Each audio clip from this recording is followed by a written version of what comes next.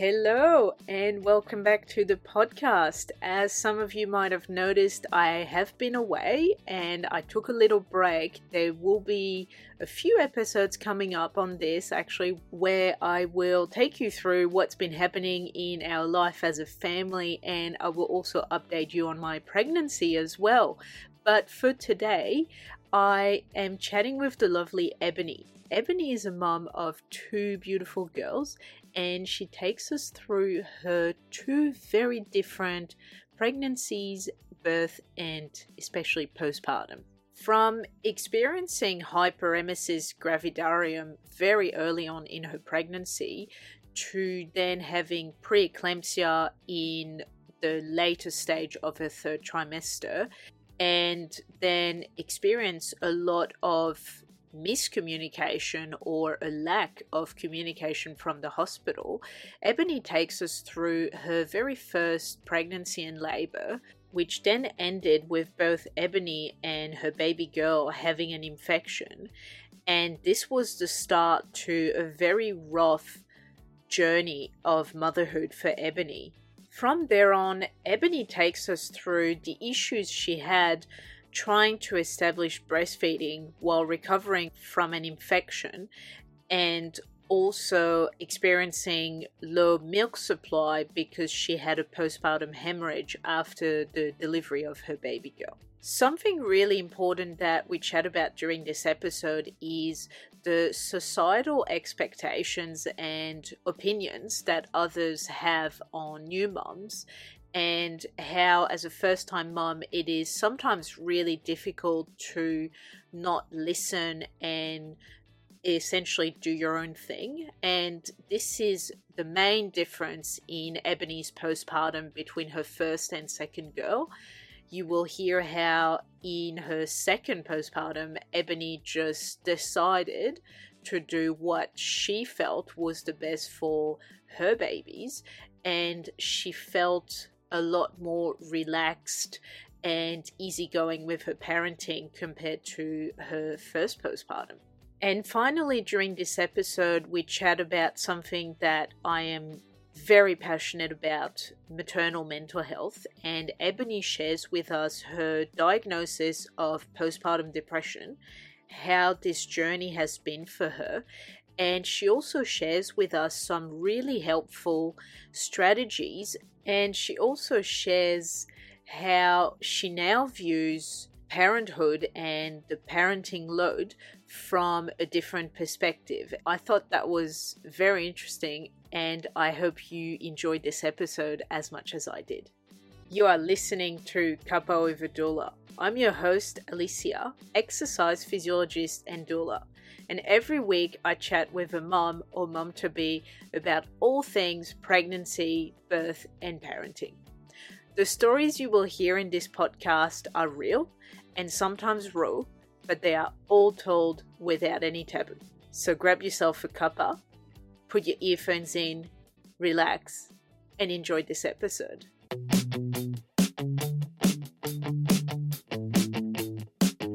Hi, Ebony. Thank you so much for coming on the podcast today. You're most welcome. Thanks for having me. No worries. Do you want to start by introducing yourself? So telling the listeners your name, where you're living, and who is in your family. Yeah, obviously I'm Ebony. I live on the Sunshine Coast here in Queensland, and I live with my wonderful husband, and we have two daughters, Grace and Louise, and they're 2.5 and 1. Amazing. And so, Ebony, did you always want to be a mum? I think I did. Our first was not planned, so it kind of was almost sprung upon us. I was at a point though where it's like, oh, okay, you know, we're engaged and I'm 29 at this point and my husband's a little bit older than I am. So it was like the right kind of timing. So yeah, kind of just fell into motherhood, and I kind of haven't looked back. Sometimes I'm like, oh goodness, but never regret it. Did you ever discuss it with your fiance back then and husband now that you both wanted to have kids at some point? Oh, when we first met, my husband told me that he's never getting married and he's never having children. So, complete 360 now. Yeah, his mind has changed, so... Any particular reasons for refusing marriage and kids, or just that's how it was? I just think he had this perceived, I guess, perception that like a wife is kind of controlling, and he's big into motorbikes. So, you know, you can never have time then to go out motorbike riding if you have a wife and children, and it sucks all the joy out of your life. But obviously, as he's come to find, it's the complete, I mean, it sucks a little bit of joy, let's be honest. Yeah. But, I mean, they provide so much more in terms of other things. So, I was going to say, I've read back a couple of the messages that we sent between each other when we first started dating. And I've asked him, do these kind of reflect how you feel now? And he just laughed so hard. And he was like, oh my goodness, I was such an idiot in what I was saying. So, yeah, it's funny to look back. It is. Yeah, I mean, you know, things change, circumstances change, and you can change your mind and decide that the life you thought you wanted is not the life you want now. Exactly. That's normal. So how did you find out you were pregnant with your first, because it wasn't a planned pregnancy? So we actually were engaged, well, we became engaged probably just over 2 weeks prior. So I think we got a little bit too celebratory, if you want to call it. And then it was Christmas Day. So the way that I don't take birth control, so, and I've kind of tried it, it never kind of worked for me. So the method we were using was tracking my ovulation cycle, and that had worked for a pretty long time, and obviously until we had that one little lapse. And so I was buying kits basically that included like ovulation tests so that I can keep a track of it, and they always came with a couple of pregnancy tests. And so Christmas Day, I'm like, oh wow, I feel a bit off, I'll just take a test just to be sure. So it was in the evening, and then I had a shower and I came back out, and there it was, a big a positive pregnancy test. So I went into my husband, my fiance at this point, and I was like, look at this, like, I'm pregnant. Oh my God, what are we going to do? And he goes, we were right. And then he went to sleep. He just went to sleep. Like, he was so unfazed by the whole thing. And I was like, I'm like, because I'm in uni, what am I going to do? Like, can we incorporate this into our life? Like, oh my goodness, what a big shock, but also an exciting. I was excited. And my husband was just so unfazed by it all. But yeah, that's how we found out. Right. Wow. So it's basically you've got a full-on life, and it's not planned, and then it's thrown at you, you're pregnant, and then you're obviously thinking about it all, going, oh, how is this going to work? And your husband is fine. That's great. Yeah, I think it was just in a bit of shock as well, and that's just how he kind of copes with it. He's like, oh, okay, let me just sit and digest this for a little bit. Yeah. Wow. So, I love it when, well, at least your husband wasn't stressed, because if you're both stressed, that increases your stress, obviously. But if he's not stressed, then I feel like maybe it helps you to be less stressed, maybe? I don't know, sometimes. Yeah, it was probably a good reaction to have, because then I wasn't, like you said, I wasn't then compounding on my stress even more and taking his stress into the equation. Like, I was just, Yeah, no, that's right. So you find out you're pregnant. Do you know anything about, what you do when you find out you're pregnant? Do you know what type of care you want and all of that, or is this all completely new to you? This is all completely new to me. So I went and booked a doctor's appointment and had a blood test. It came back that I was still really early, so about 5 weeks, and we went and had a scan booked. So it was just about, I think I was 5.5 weeks at this point. And I just started researching, of course, as you do, absolutely everything. So yeah, I just was asking so many questions to my sisters. I have older sisters, so my sisters are 20-ish years older than me and have already had their babies who have grown up. They're adults now. So I was asking them lots of questions like, what do I do? What do I expect? What happens now? And just going about it that way. Yeah, good. I remember going back to my GP about 6 weeks and said, I can't keep anything down. I'm so sick. And she was a bit really dismissive of it and said, you're only 6 weeks. It's still too early to have like morning sickness. You'll be fine. It's just, you know, you're feeling off. And it continued and it got worse and worse and worse. And when I was about, I think 7 weeks along, I said to my partner, I can't do this anymore. I'm so sick. I ended up calling the non-emergency line and the nurse on the line said, you need to go to hospital. You're so, like, if you can't keep anything down, you're so dehydrated by the sounds, you need to present to hospital. So I went there and I was diagnosed with, I can never pronounce it, hyperemesis gravidarum, if that's how you say it? Gravidarum. Gravidarum, there we go. I just call it HG. So, for easy. Yeah, easy. Yeah. So diagnosed with HG.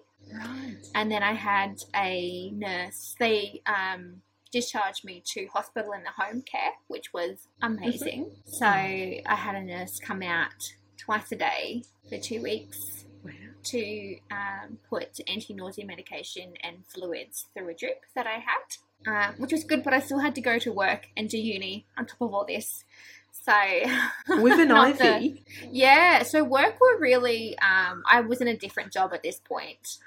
And they were really kind of just so not understanding of it, which was really hard. I felt like until my managers now have both gone on to have children of their own and experience morning sickness. But I just don't think they understood like how bad it can be. So I just, my nurse made a little, I guess a little sock that went over it was in my hand, the drip. So I just put a little sock over my drip, on my cannula, and I got on with my day. So she'd come in the morning before work and I'd have my anti-nausea medication, and then she'd make sure I'd have something to eat, and then put the bag of fluids through. And my goodness, what a bag of fluids can do. I felt like $1 million at that point. So and then she'd come back in the evening, and that happened for about 2 weeks until I kind of was feeling a lot better, and then I was on medication after that for a few more weeks until about, I think, 20 weeks it kind of subsided. Wow, 20. Yeah, and then it came back late in my pregnancy, so it returned about 32 weeks. Oh. So you got 3 months of rest, and that was it. Yeah, and then it was back again. So I remember trying to like check out at Coles and buy groceries, and I'd be vomiting, and I remember I was at uni running out of labs and vomiting all over the lawn. You know, having to pull over in the car and vomit, and it's just everywhere all the time. It was terrible. I don't wish it upon anyone. No. That it was just, it wasn't, that was probably the worst thing associated with pregnancy. Just, and that constant feeling of being nauseous and not knowing, like, where you're going to be sick, and having to keep changes of clothes with me everywhere I went. Oh, gosh. Yeah, it wasn't fun. No, and the thing with HG, I've been, with this podcast, what I'm finding is some medical professionals, like, whether it's your GP or it's, it's a doctor that works in the emergency department, some of them, they have no idea what HG is. So they go, oh, you're pregnant. Well, that's normal that you're sick. But we know that HG is beyond normal sickness. Like, we know it's just vomiting that will make you dehydrated. You can't keep fluid. You can't keep food down. And that's not good for anyone, really. And if if the person had gastro and wasn't able to keep anything down, then the doctor would go, oh, well, you need an IV, you need to be rehydrated.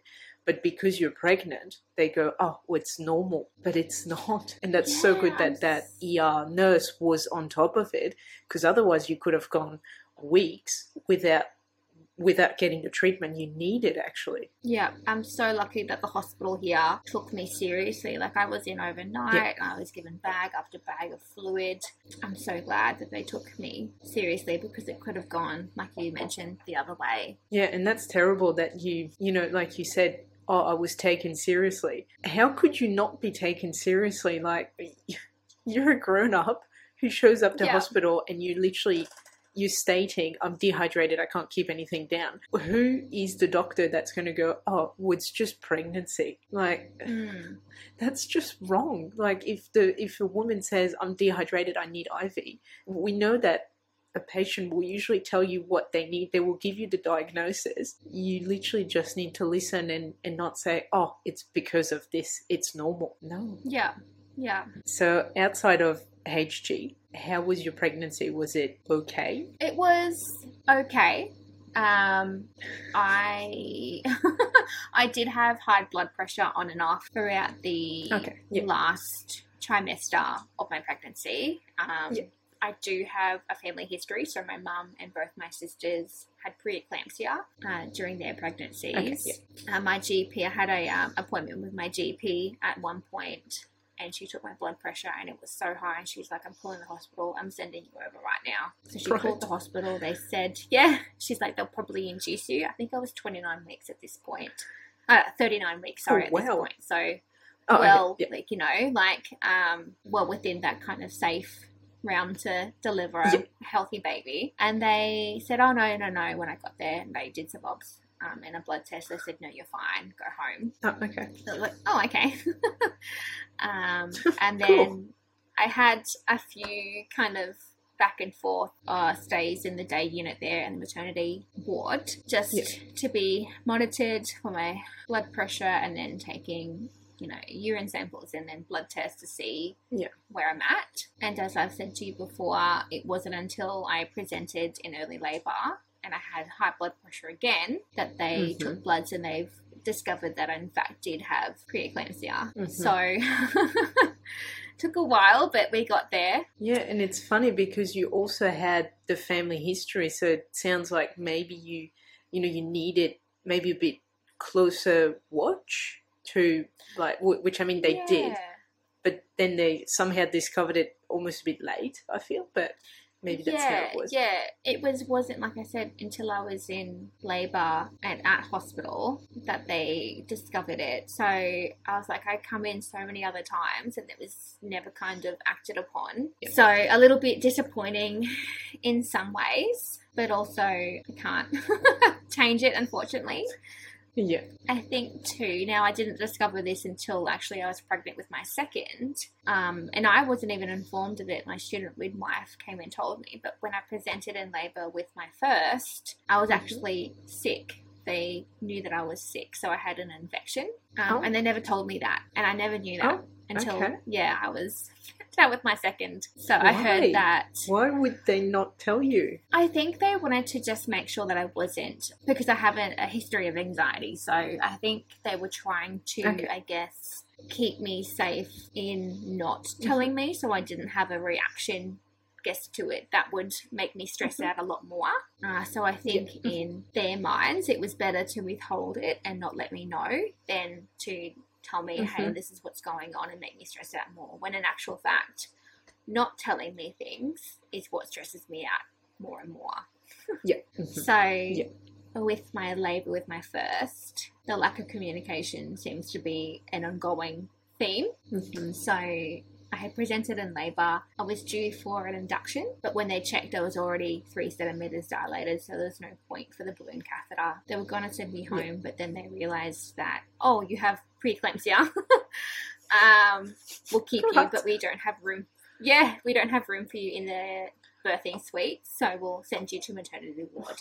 So I laboured there for, that was about maybe 8, 9 o'clock in the evening, and I was there until 4:30 in the morning, just labouring on and off. Like I said to you earlier, I was having contractions about every 5 minutes. lasting for a full minute. They were extremely painful. To me, that was obviously my pain threshold. Then the midwife in the maternity ward was very, I feel almost rude. And she's like, no, you need to lay down so I can time your contractions. And she was timing that had slowed down to 10 minutes when I lay down. And I was asking for pain relief. And she says, no, you don't need it. You're still only every 10 minutes. You're still in early labor. I'm not going to give you any pain relief. And then I was, I think, making a lot of noise, like in the shower. So I was in the shower, labouring, and she come in, she goes, I'm moving you to birth suite now. And I'm like, oh, okay, great. So a student midwife come in, took me over to birth suite, and straight away they're like, what kind of pain relief can I get you? I've heard you want pain relief. And I said, give me everything. And she goes, I can't act upon that. You need to tell me exactly what you need. And I said, I want an epidural. So she's like, okay, we'll book it.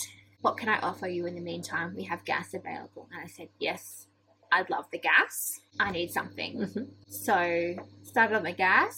It was amazing. Doesn't take the pain away, but it kind of takes your mind off of it. I was the Little Mermaid there for a while. And then I was having Christmas dinner with Snoopy.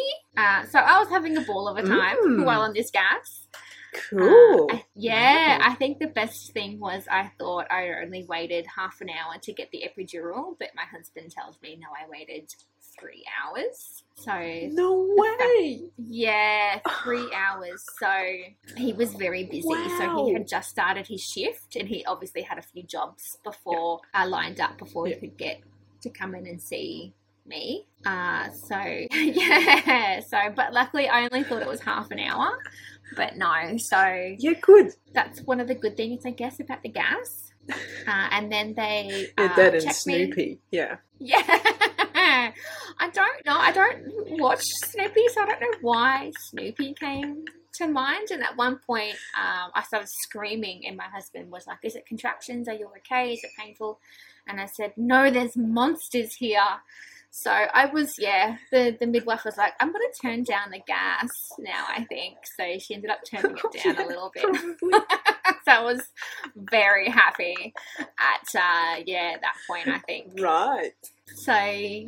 That's amazing. Yeah. So after that, after I had the epidural, they're like, okay, cool. No, so now we can, if you want, we can check you and see how things are going. And obviously they attached the constant monitoring on Bub. So they had noticed that after contractions she wasn't recuperating, if that's the word, like recovering really well.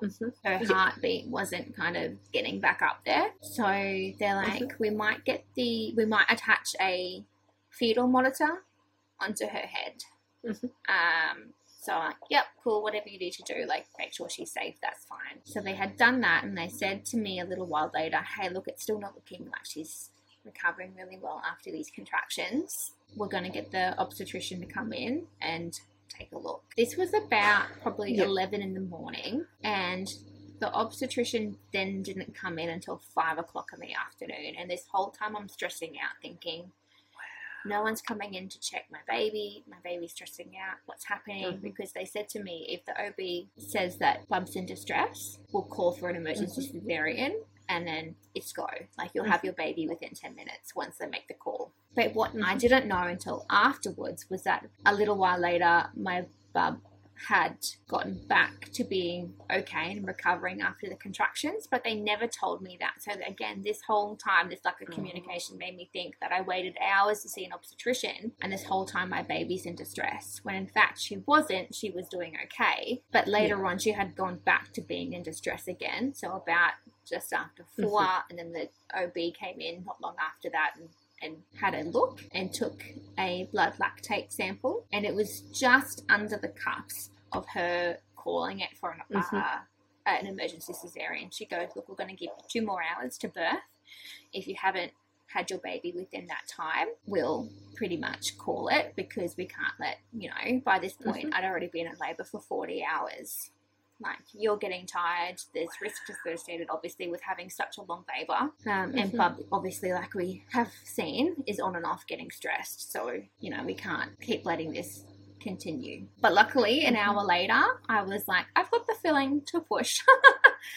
So it was with my husband in the room. Yeah, the midwife overseeing me had ducked out for a tea break, and my husband was like panicking. He's like, "You need to push." Like he's thinking like it's gonna happen in like the next minute, and there's gonna be a baby that he has to deliver. Yeah. You know, like the movies. But I was like, because I had seen. Yeah. Obviously, I'd educated myself a fair bit. I knew that this process could take a little while. So I was like, oh, yeah, no, it's fine. Just wait for her to come back in. And he's, like, running around like a headless chook. And he ran and found some random poor little student doctor. And he's like, oh, you have to push? And he's like, I don't know what to do. And they're both, like, freaking out. So luckily the midwife came back in, and then when it was time to push, a couple of other midwives came in, like the head midwife was there, and I was like, by this point my epidural had actually worn off, and my little one was facing the wrong way, so not feet first, but we were like back to back. So I had intense back labor, which was really painful, and it felt like at this point, obviously, where she was sitting in my birth canal, it felt like my back was breaking, and I was like, I can't do this. I just can't do it. I can't push her out. It's just too painful. And the head midwife, I remember saying to me, why can't you do it? You can do it. And that was amazing. And I'm like, actually, I can. Like, it's just keep pushing. Just keep pushing. So I managed to push her out. It took an hour. So I was within that 2 hour, I guess, period of being able to birth her. My goodness, the most painful thing I think I've ever endured in my entire life. But she came out all 4.2 kilos of her. So managed to have a nice, big, healthy baby. So she came up onto my chest, and I had delayed cord clamping and, straight, skin to skin. And I wanted to see if she could make her way and start to feed naturally without kind of me intervening with that. So but unfortunately none of that got to happen, like me feeding her like that, because I had a postpartum haemorrhage. So in total, I think what was written down was 1.7 litres, but I think the total was actually 2.2. So a massive blood loss. That was really scary. So the room filled with people. Like, I've never seen so many people come so fast into a room. Because my husband actually they had my husband press the emergency button. And yeah, I remember laying there.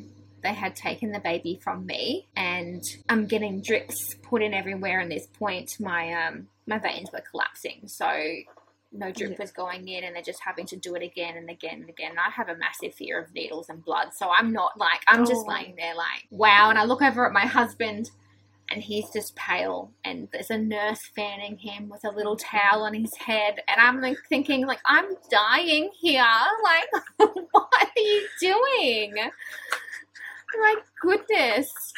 But I think he was saying later on that seeing me like that, like he thought like this is it, like he's watching me die, basically. Yeah. But what had happened was, I think having a big baby, they had actually given me, to help move the labour along during labour, they had given me, I forget the drug that they give, like the synthetic hormones. They had administered that. So that, and then the fact that I had a long labour, my cervix just hadn't clamped down properly. So it was tied, it was just open. And that's why I was hemorrhaging. So luckily they were able to just give me a whole bunch of injections, and then my cervix decided to clamp down and stop the bleeding. And then that's when obviously I said I was sick with an infection. My infection took over. So my temperature spiked. I started shaking. And then they realised too then that Bub has an infection. So she had a fever as well. So she was raced off into neonatal. And then they started antibiotics for myself. So yeah, she ended up having a week-long stay in neonatal unit. So with getting antibiotics, which is just rough in itself with a little baby, like destroying all that good gut flora and all of that. So she ended up having really bad, she was really colicky, a really colicky baby, especially after feeds and things like that. And I think that was associated with all the antibiotics she was given in that first week. And then I had antibiotics too, so it was coming through my breast milk. So, yeah, it was a bit of a rough start. to be honest, for all of us into my... Sounds like it. Yeah, my introduction to motherhood. So, yeah, being apart, not being able to, you know, share a room with her, and then I was sick and she was sick, and then obviously recovering from birth, and then I was in neonatal with her once I was discharged from the maternity ward. So kind of just thrusted out with this sick baby, and in a really kind of public setting too. So I mean, obviously there's some privacy there, but you don't have a decent bed, and then there's doctors and nurses and other mums there, and it's not really the best setting to be kind of getting, I guess, to know your baby and figure out your routine and find out like, okay, so how do I do any of this? Yeah, it was a really hard place, and I'm just I look back in a lot of ways I'm really lucky. Like I had a big, beautiful, healthy baby in the end, and it's hard because I guess a lot of mums who go into neonatal don't get to always leave with their babies, so I was really, really fortunate in that situation. Yeah. Wow, that's that's a really rough start to motherhood, especially when it's your first experience at birthing, and it was a really long one. You had the hemorrhage afterwards, and then the infection for both of you. It's so rough.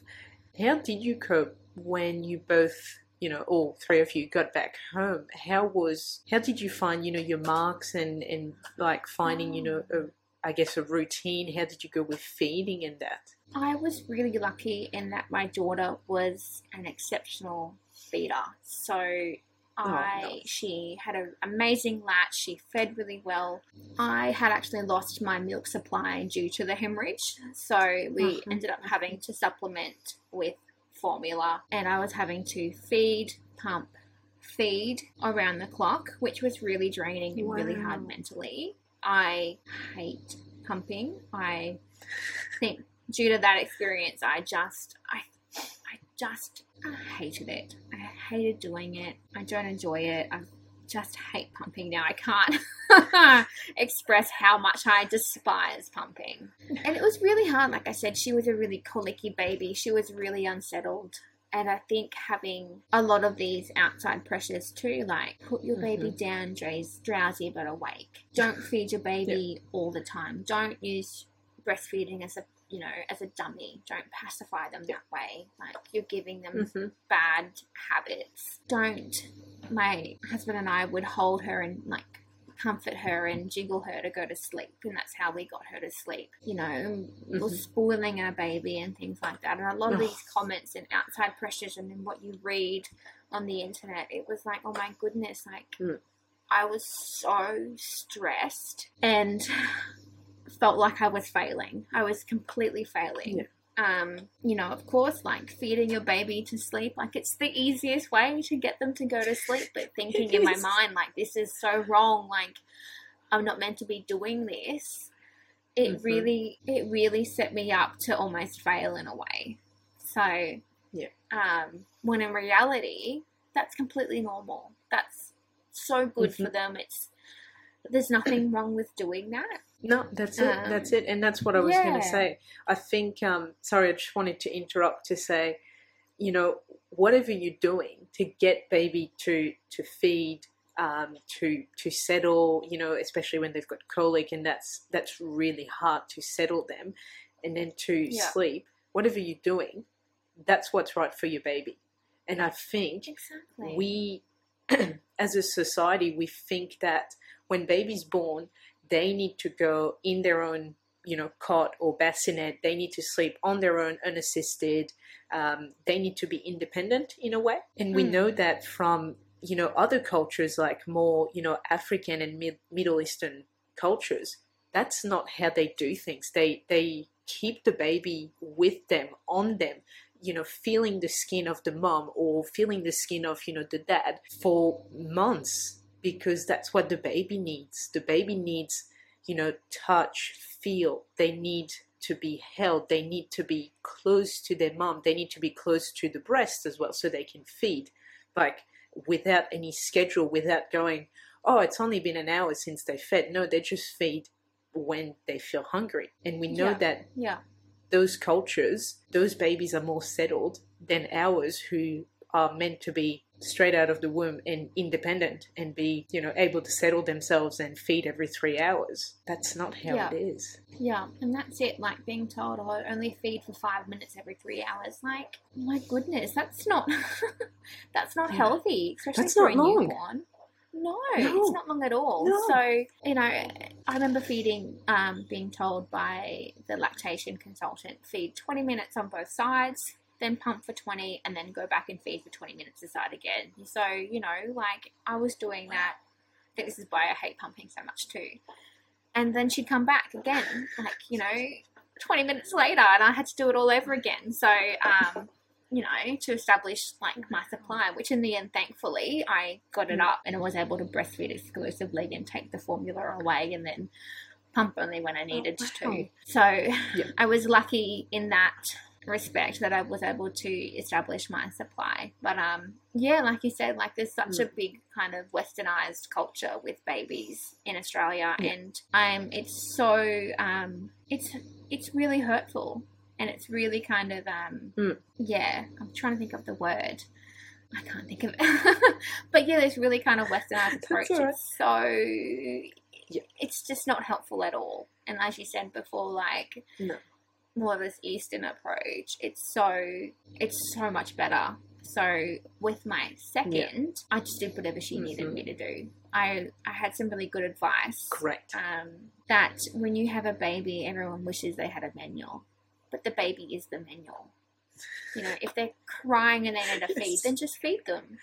So that's it, or put them to sleep if they're, if that's what they need, or feed them or sleep them or burp them. The baby's the manual. They'll tell you when there's something they need. And I just followed that approach with my second, and just the difference that I found with both of them. Yeah. My first is a little bit more anxious. And my second is so cruisy and just goes with everything, and she's such a calm baby and child. And I think the difference that me as a mum, being more confident in my approach and my style of parenting, is a big thing to do with that. I think, as we said, the whole, you need to leave your baby to be independent. They need to be able to, settle on their own or sleep in their own room and their own cot. The other thing is, when you're a first-time mum, you take on this advice because you're like, oh, well, it comes from other mums, and I don't know anything much yet because I've just had my first, so I'll just take that advice on board and see. And then when it's not working for you, then you feel like you're failing, because it's like, oh, but it's working for other mums and it's not working for me, and I must be failing as a mum. No, every baby is different. Just like you said, you've got 2 girls, very different, very, very different personalities. And one thing that would settle one might not settle, the other one. And that's how it is. As you said, the baby is the manual. They will tell you what they need. Yes, sometimes it is really hard because you're like, oh, do they need a change? Do they need a burp? Have they got colic? And when you've got colic in the equation, it's really hard. But other than that, they will tell you. And even if you think, oh, but I've just fed them, surely they're not hungry. Maybe it's not the hunger, maybe it's the sucking. Maybe they just need to suck and they need to be close to you, and that's all they need. Mm-hmm. And that's okay. If that's how it is, then so be it. Motherhood, and especially in the first 3 months, is a time for lots of skin to skin, lots of holding baby. And yes, there is a lot of contact naps, like when baby feeds and they fall asleep on you. But that's what they need, because they've been with you for 9 months and then they're separated. And that's a hard separation for them, to be away from their mom, from the warmth that they had. So they need that to be able to be in a new environment that's bright, that's got noise, that's just so different to where they were. Yeah. This whole westernized approach to parenting is basically putting adult expectations onto babies, toddlers and children, and it's just not feasible. Exactly. So we did a lot of contact naps with my second, and I just embraced them. I bought a sling, like a wrap carrier with my second, which I didn't have with my first, and that's how we got around, and that's how we did things, and then that's just how it was. And it was the best kind of time. Like, I wasn't stressing, and then she just went with the flow, and then I just kind of worked around that. You know, I found a good show, and I would sit down with, you know, a snack and let her rest, and it was good. Amazing. Yeah. And we know that if mom is calm, mom is feeling good, then baby's going to feel that too. We know that. So if the mom is stressed because, oh, I need to, you know, they're falling asleep on me. Oh, but they need to be in their cot right now. Oh, no.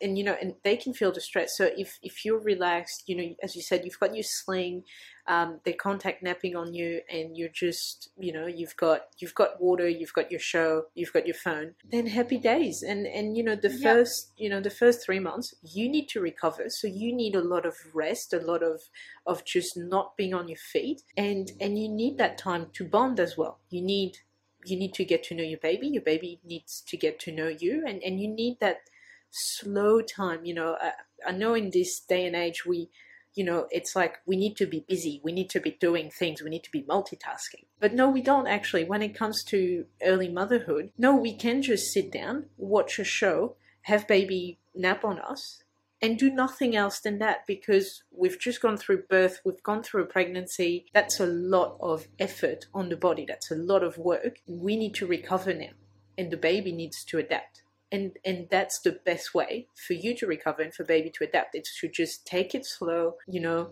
wear the baby, have baby on you, watch shows, read books, do something that will just, you know, lay in bed, relax, basically. Yeah, this whole societal pressure that women need to keep going and work hard and do it all is so harmful, especially to new mums. Like, we should be celebrating women taking a break and enjoying this newborn stage and doing the contact naps and supporting them in that. So, yeah. Exactly. And I think, you know, I'm going back to what I said before, that I think the Eastern, you know, cultures have so much to teach us, because they've been doing, you know, the whole baby wearing, what we call baby wearing. They've been, like, to them, that's normal. Like, it's probably not normal to not have your baby on you at all times when they're just born. So I feel like they've got so much to teach us, and they've been, you know, we talk about having a village, but they've always had a village. They've always had, you know, other mums around cooking for them, because the new mom, you know, shouldn't be cooking, she should be resting. So therefore, meals get delivered to her, and also other mums around, other, you know, aunties, grandmas will wear the baby so that the mum can get a little bit of rest as well. So I feel like they've got so much to teach us that we should just embrace, instead of going, oh no, I need to get back to work. Oh, I need to multitask. I need to clean the house. It's like, no, you don't. Those things can wait. You can just enjoy your baby, and the rest, you know, yes, you need to be fed. That's important. But again, we've got meal delivery services. We've got, you know, maybe the husband, the partner can cook. Maybe some people have family around. Maybe the family can bring a meal. Maybe there are options, but I feel like we don't ask for help. We have to do it all ourselves. And I think that's where we've gone wrong, actually. We need to be asking for help. We need to be, you know, delegating tasks so that we can be just enjoying the baby. Yeah, I think asking for help in our society is a sign of weakness, when it should be seen as a sign of strength. Yeah. Like, being able to pinpoint where you need help. Like, what a amazing ability to be able to stop and ask. When I was pregnant with my first, I had a really good strategy in place to be able to ask for help without seeming like a burden to others, because that was my problem. That's the thing I had issue with, was to put a list of things that I needed to get done and put it on the fridge. So, cook dinner, vacuum the house, hang out laundry. And if ever the question came up when people visited, like, can I help you with anything? Because sometimes that question is like really hard to answer. Like, oh, no, don't do anything. Yeah. And you don't want to burden with someone with something that they don't feel comfortable doing either. Is, oh, there's a list on the fridge. Can you just pick one of those and help me with that? And that way they're able to pick something that they feel they're capable of doing and can help with. And it's helping you, and it's taking a lot of, I guess, the hard part out of being like thinking of something and asking someone to do it. And then I guess that almost that rejection of like, oh no, I can't help you with cooking dinner. I don't know what to cook for you. You know, like if they don't feel confident cooking dinner for you, they can at least hang out some laundry or vacuum the floor. And I found that was a really good tactic. That's a great great thing. Actually, I've never heard that, and I think that's a great thing because, as you said, sometimes friends come over and like either you can't think of anything for them to do, or you just don't really want to ask, and you also, when they say, "Can I help?" you also don't want to potentially unravel the whole to-do list as well. Because you're like, oh, maybe that's too much. So yeah, I think that's a great idea actually. And as you said, they pick one, and there's no pressure to, I don't know, maybe cooking dinner is harder than doing the dishes, and there's no pressure to go, oh, they've picked the easy task. Like it's none of that. It's just like the one thing you do for me will greatly help me, no matter what it is. It will greatly help me and contribute to me not feeling like I have to do it, or not putting pressure on myself to go, okay, I'm not feeling up for it, but I have to vacuum the floor. And then you do it anyway. Did you have a lot of support in your postpartum? Did you have family, friends coming over to help you? Yeah, I'm really lucky in that. Well, first of all, I have a really good husband. Like, he's very hands-on. So, he changes the nappies. He gets up during the night. So, I'm really lucky in that aspect. He doesn't cook dinner. I mean, he tries. But let's be honest, he just goes and gets Maccas. So, I mean, that's something. Oh, yeah. No, that's good too. I mean, that's a skill to get, Maccas. And then but I mean, I just wanted to interrupt and say I read something the other day about something in terms of the wording, right? So we say, oh, my husband helps me to change nappies, to change the baby, to do bath time, whatever. And I feel like it shouldn't be, we shouldn't say, oh, the husband helps me, because you're a team. You and your husband, you're a team. You're both the parents. Sharing tasks it should be normal. I feel, maybe that's my opinion. 100%. Sharing load in as much as you can. I mean, obviously your husband can't breastfeed. That's pretty obvious. But he can, as you said, he can change the nappies, and he can do, he can do bedtime. He can wake up through the night. He can't cook. That's okay. Maybe he can do something else that, that helps you to take something off your plate, so then you can cook when you feel ready for it. So sorry, just wanted to say that. Yeah, no, I completely where you're getting from, and it annoys me when, I know I said that he helps, but he parents his own children, but it annoys me when people say, oh, he's babysitting today. I'm like, well, he's not babysitting. I'm not paying him. He's parenting his own children. Yeah, that makes sense, yes. Yeah. Yeah, it's his responsibility too, yes. Yeah. But it's good. We kind of have a bit of a setup here at home where we each been delegated a task. So he does the dishes in our house, and he takes out the rubbish, and he does our lawn care and looks after our vehicles, and I do other things. So my tasks are I do the laundry, and I do vacuuming. So it's kind of like, okay, you do this and I do that, and that's each of our responsibilities, so it doesn't all fall on one of us. Sharing. Yeah, so it's kind of helped our household kind of move through everything. So that's been a really good implementation for us. But I'm lucky because I have support in my older sister. She comes at the top of a hat some days. She lives 3 hours away, but she's always there. She's a really good... Wow. Yeah, she's really good at, if I call her upset over something, like my daughter won't get dressed for daycare and I'm struggling and she's having a really hard morning. She's like, it's normal. we've all been there. Just send her with some spare clothes and some jammies, like, send her in her jammies, you know, like, if she's not going to get dressed for the day, like, it doesn't matter that she's in her pajamas, you know, it's not going to, it's not like that's right. a life or death situation. So she's been really good at kind of just bringing me back into the moment and understanding that all of these things are normal, and almost pretty much every mother has been through it. So that's really good.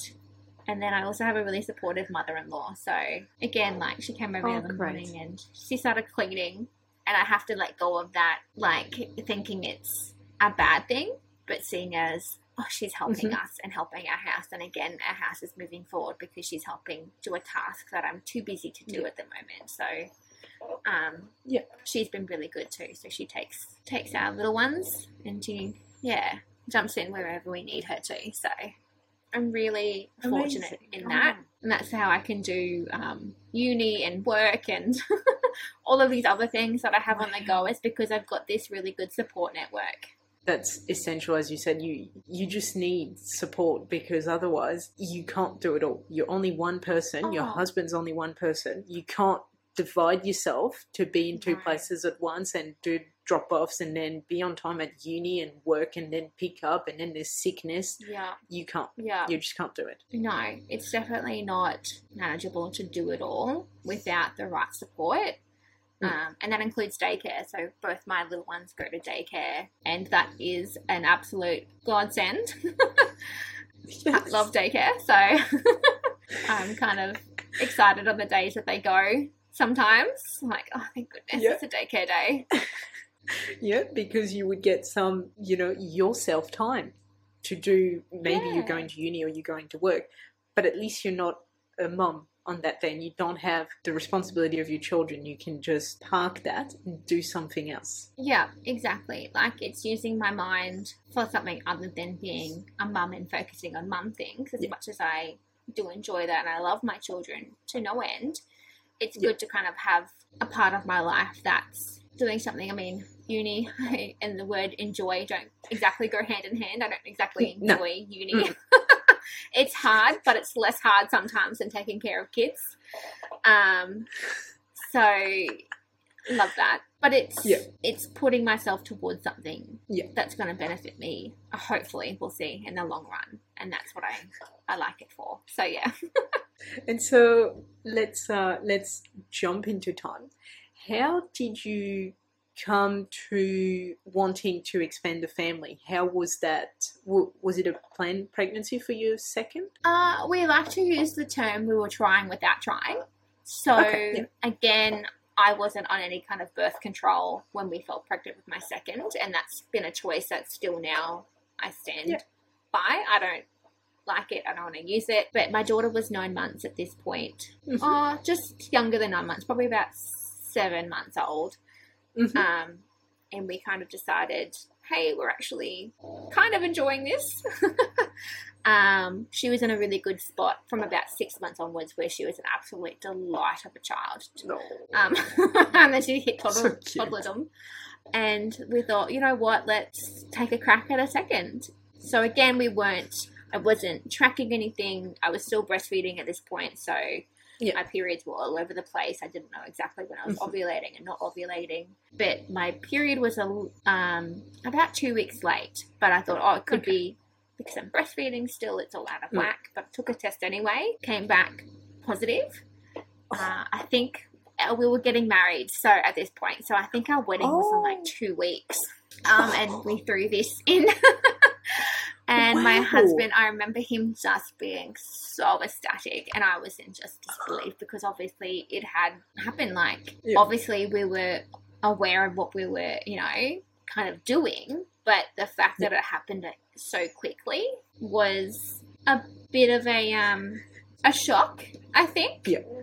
So that was exciting. So it's nice to look back now on our wedding photos, and we have our daughter, and then obviously I'm pregnant in them, but no one knew at that point. So, except my sister. My sister was, my sister and my friend Carly were the only ones who knew. So at the wedding, I was drinking non-alcoholic wine, and nice to make it seem like, no one would pick up anything. So yeah, and then all of a sudden my daughter was 1 and I was pregnant, and I was like, oh my goodness, I have a toddler now and they are wild. What have I done? This whole 2 under 2 is going to be absolutely crazy. Because like I said, when we made our decision, she was quite more subdued as a child, and then all of a sudden she hit toddler doom, and I was like, oh my goodness, this is a lot. Toddlers are wild. And they're just wild beasts. Oh my goodness, aren't they just? So yeah, we had that. My 2 are 18 months apart. Where my youngest has just turned 1 this month, so I'm kind of seeing the light at the end of the tunnel now, this whole 2 under 2, but we'll see. She's starting tantrums now, so I'm going to have 2 tantruming children, so that will be fun to see how we navigate that. But like I said earlier, she's completely different, and I kind of attribute that to how I was with her as a newborn and basically her entire life, how I kind of dealt with her so differently with what my expectations of her have been different. And now obviously my expectations of my oldest is a lot different too. So like I said, I don't have adult expectations on my children at all. Like I have expectation of a 2-year-old and expectation of a 1-year-old now. So but she's such a different little girl, and it's amazing to see her personality now come out. So, and she's so chill. She's such a chill little baby. So odd tantrum here and there, but nothing like what her sister was at 1. So wow. Yeah, it's been a bit of adjustment. Yeah. How did you find your first was when you were pregnant? Did you feel like she felt that you were that you were busy? Like, because I don't know if you understand what I mean, but when you're pregnant, you know, they can understand that some of the focus is not on them, I feel, and then that can lead to a bit of, you know, lack of attention type thing. I don't know. I was doing uni full time, so obviously I was really busy already, and she obviously then became really attached to my husband. So her and my husband formed a really, really good bond, which kind of made me a little bit sad that because I was doing uni full time and I was pregnant with our second, that I didn't get to spend that time with her. And now I feel I'm kind of like out of the picture a little bit. And we stopped breastfeeding at 9 months as well. She kind of weaned herself off. So I was feeling a little bit kind of sad, but obviously now as time's gone on, we have a really good relationship now, which I'm really grateful for.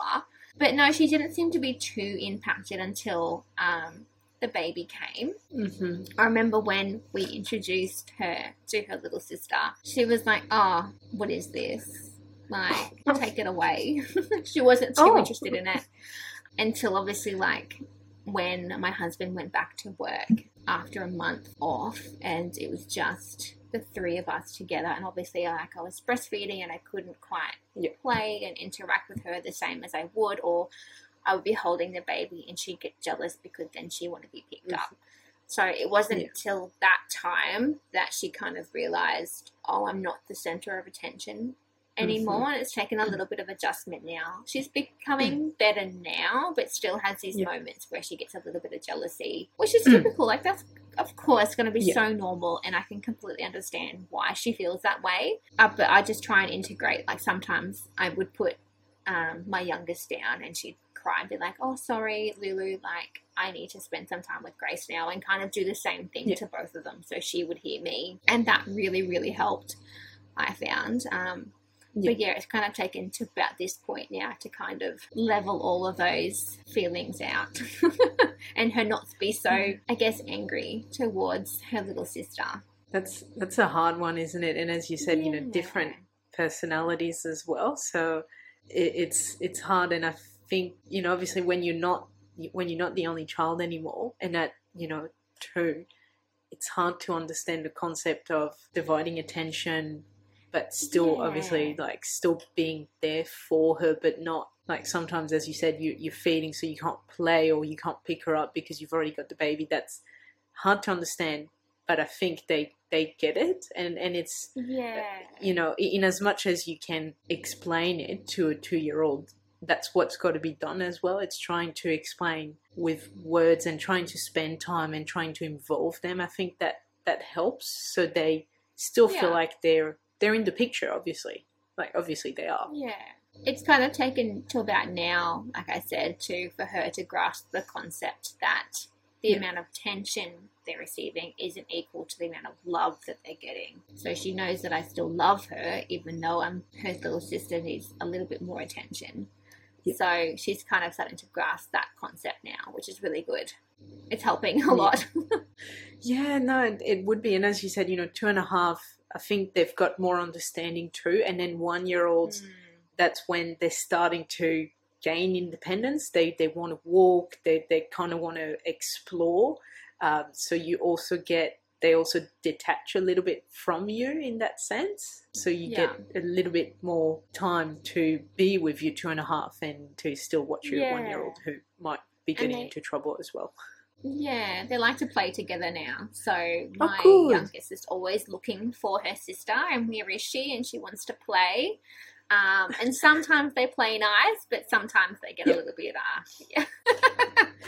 as siblings do. Yeah, that's pretty normal, I think. How was the pregnancy? So you obviously had a toddler and you were pregnant.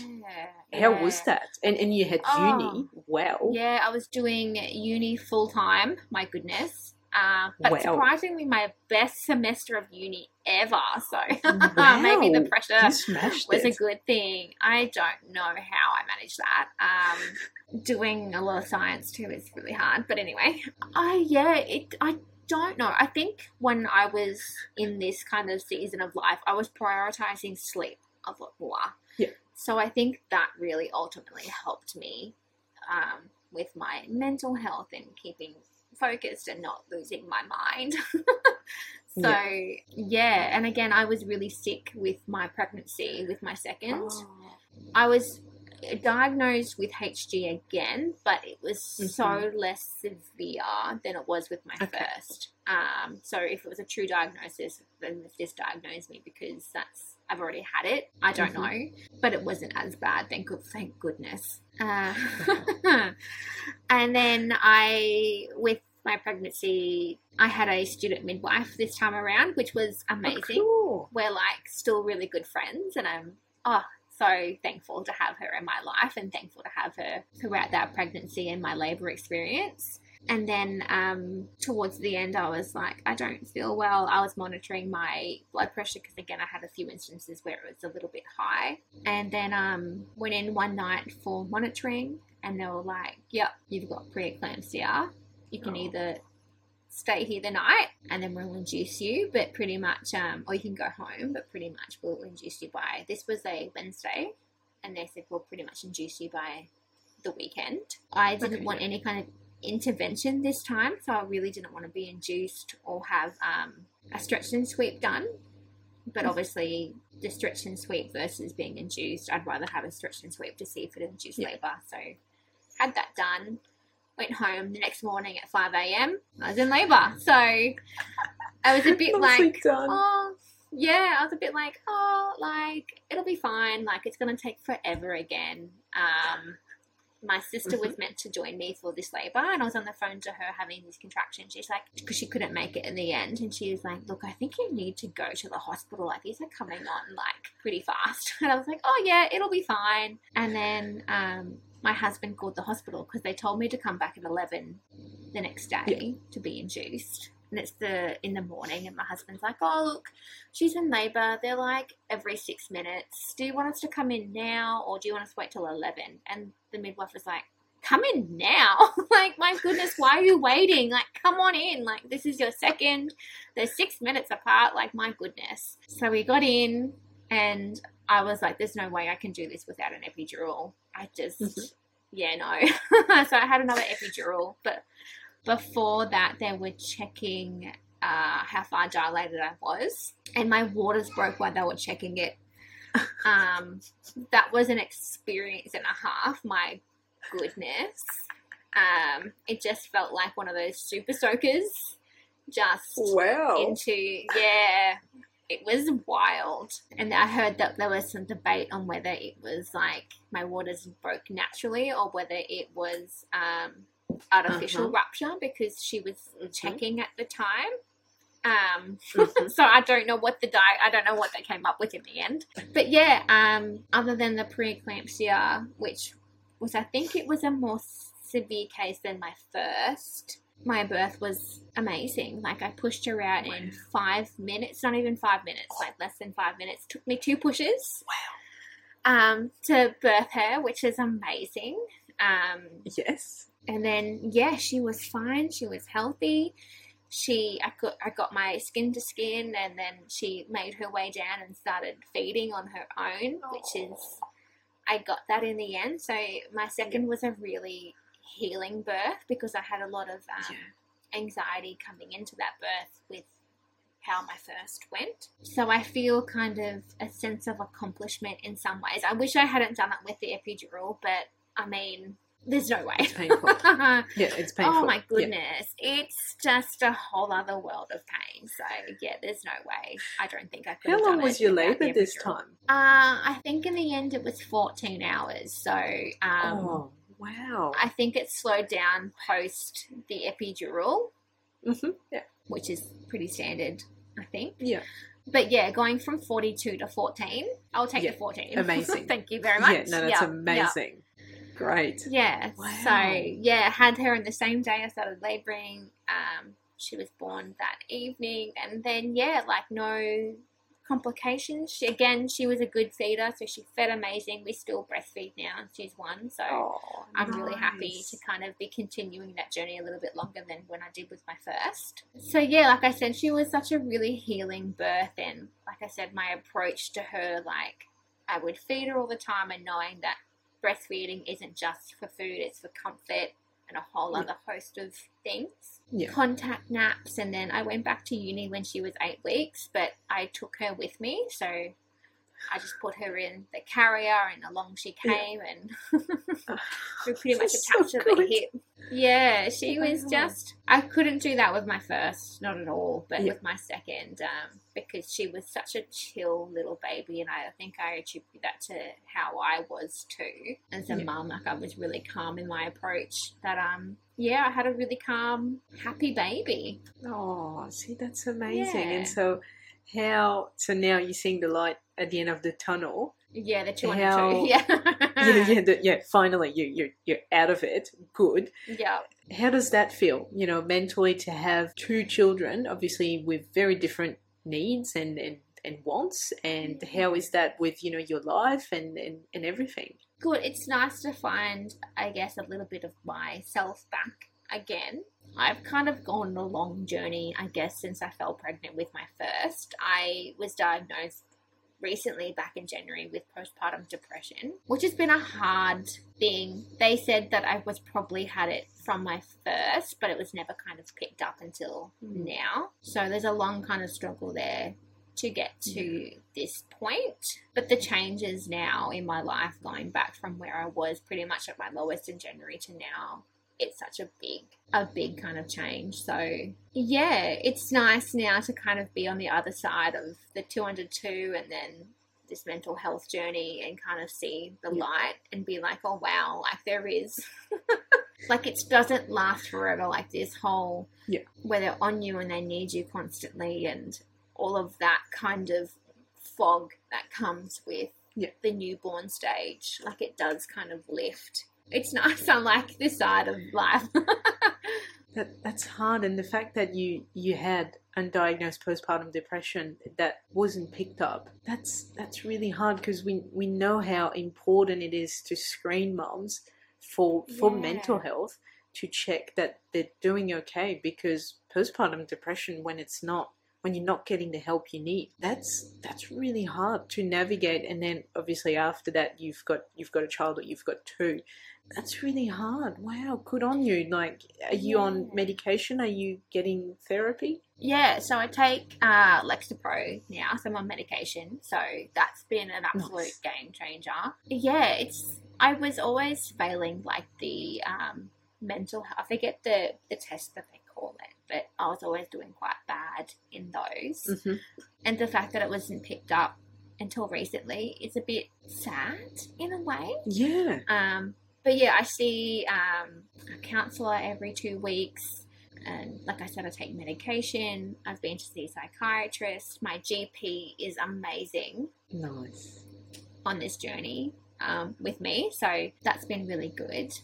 But I think the biggest thing was I was actually admitted to hospital for mental health, and I stayed a little while in the mental health board, and that was kind of a big wake-up call that I need to do better. Mm-hmm. So going from there in my absolute lowest to now, it's been a big journey, a lot of self-awareness, which always isn't the easiest thing, but that's been the biggest game changer, to be like, oh, okay, like, what is it I'm doing good? What am I doing not so great? And where can I improve? And doing things like the Circle of Security course has been absolutely eye-opening too. And looking into a lot of facets of my life and why I have certain thoughts and reactions to things that I do have.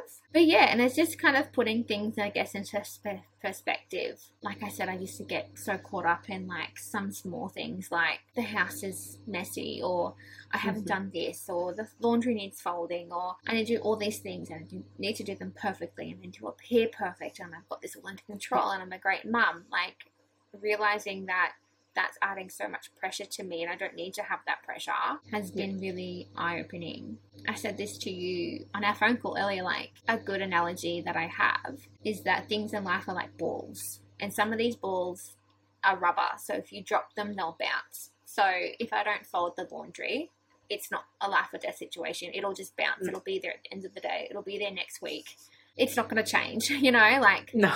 That's fine. But things like my children and my husband, they're glass balls. If I drop them, they'll break. So I need to catch them. So they're a priority. Yeah. And things like laundry or making my bed every day or, you know, having the latest clothes or things like that. Like even uni's, if I fail it, like I can go back and do it. It's not the end of the world. I'd rather not, but, you know, I need to put things into perspective. It's not life or death. You know, and that's, for me, that's the best way to view things. And that's what helps me. But I always catch my husband and my 2 kids, those balls, like, because like I said, they're glass balls and everything else will bounce if I drop it.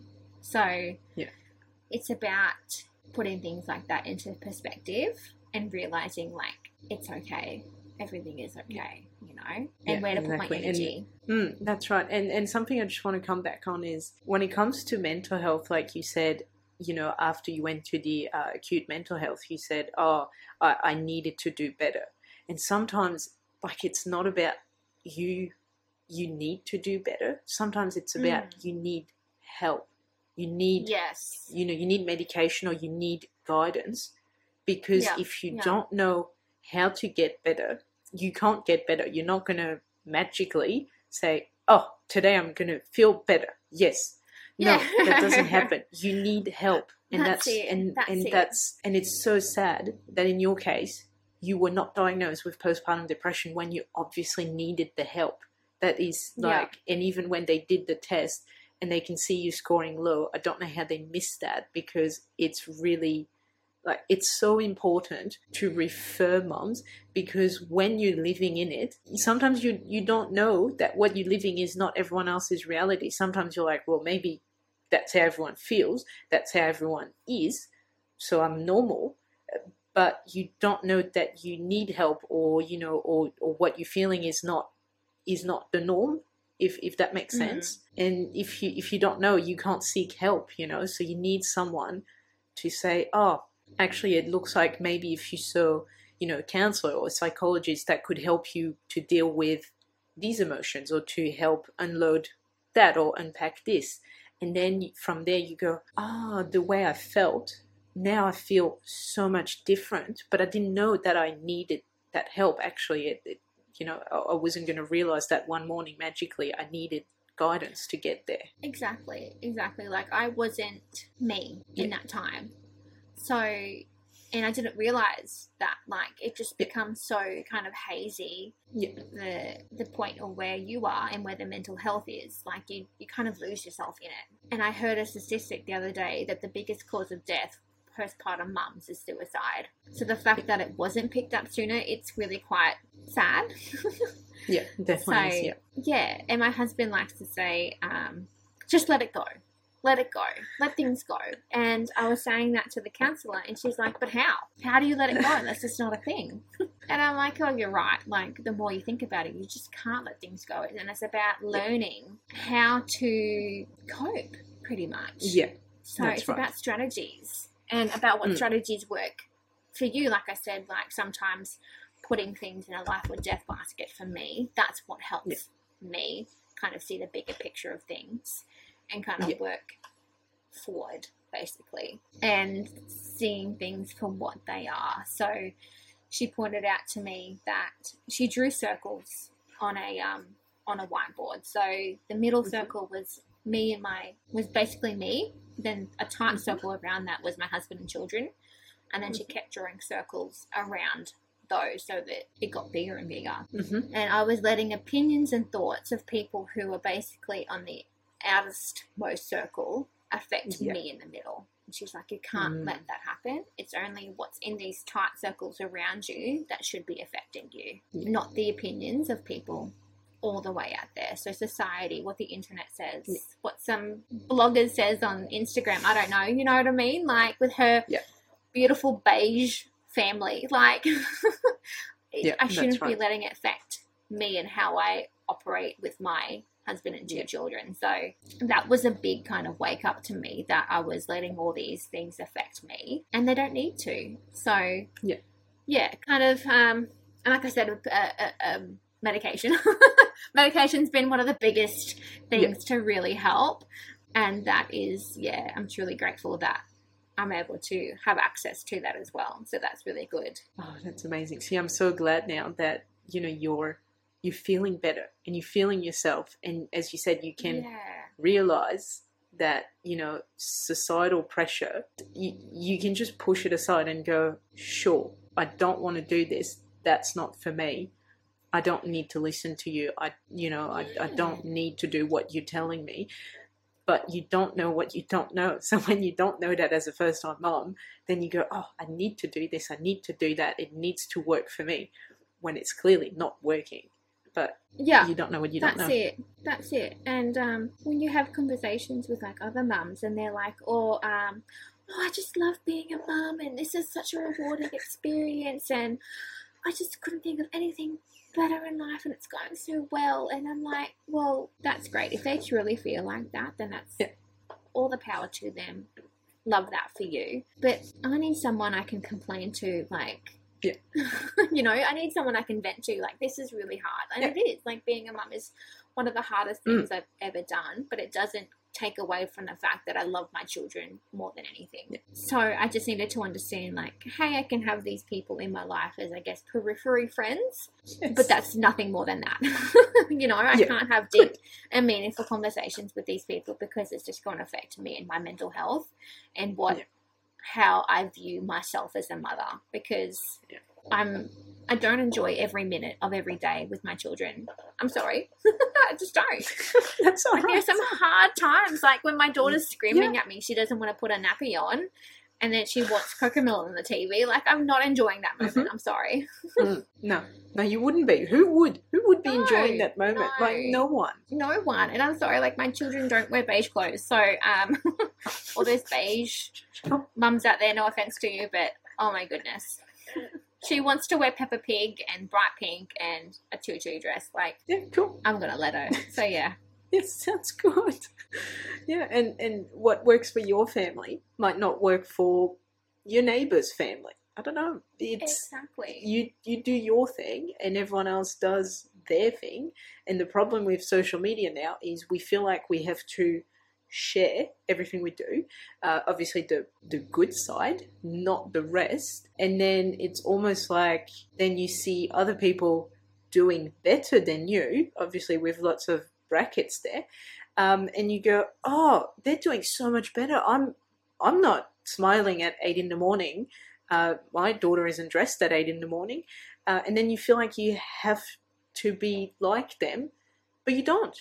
And that's something really important to realize. Everything you see on social media is one photo of one moment that may not have even happened at that moment. And their reality is different from yours, and that's okay because they have different circumstances. They don't live the same life. They don't have the same parenting style, and that's okay. That's how it is. Every children is different, so you adapt to the child and you parent them the way you feel is right for them, and that's how it is, and that's the most acceptable way to parent, in my opinion. Yeah, exactly. I couldn't have said it better. Like, these pressures that social media give us are just so unrealistic, and like you said, it's one moment from how many hours are in a day, you know, like, show me 3 a.m. when your child won't sleep. Like, that's what I want to see, because that's the reality of things. Like, that's what actually happens. That's amazing. Well, thank you so much for coming on the podcast and telling, I feel like, what's everyone's reality that no one wants to talk about. Yeah, that's it. Like, I hope to see more of it on social media, like the reality of things. But let's be honest, it's probably not going to go that way. But I hope that someone listening can take something from this and be like, oh, okay, like, it's not just me dealing with this. Like, it's every mum, basically. Yeah. Exactly. Yeah, and that's it. That's why I do the podcast. It's so other people can go, oh, I'm not the only one. Thank goodness. Yeah, there's nothing more isolating than feeling like you're the only one going through something, and it's just not the reality. Yeah, we're probably all going through the same things, but we don't talk about it, but we need to talk about it, and this is what we're doing, and this is what we've done today. Definitely covered a lot of things that are taboo, so to speak. Yeah, like mental health and not enjoying every moment with their children. My goodness, how dare I? A lot of people will never admit to that. Like, that's it. That's something they'll never say, and yet there's no way they're enjoying every single second of every single day. Maybe they are. Such a lie. Look, if they are, and I'd love to know how they do it. Exactly. Tell us your secret, please. Well, thank you so much, Ebony, and I hope you have a great day and you enjoy yourself. Will do. Thank you so much. Thank you for listening, and I hope you enjoyed this episode. If you want to get notified of when a new episode comes out, please subscribe to this show on your podcast listening platform. Also, I would really appreciate it if you could leave me a review on Apple Podcast or share this episode so that other moms can find it. If you would like to tell your own pregnancy, birth, or parenting story, please head to the show notes and you will find a form there to get in touch with me. Again, thank you so much for listening, and I will be with you again next week for a new episode.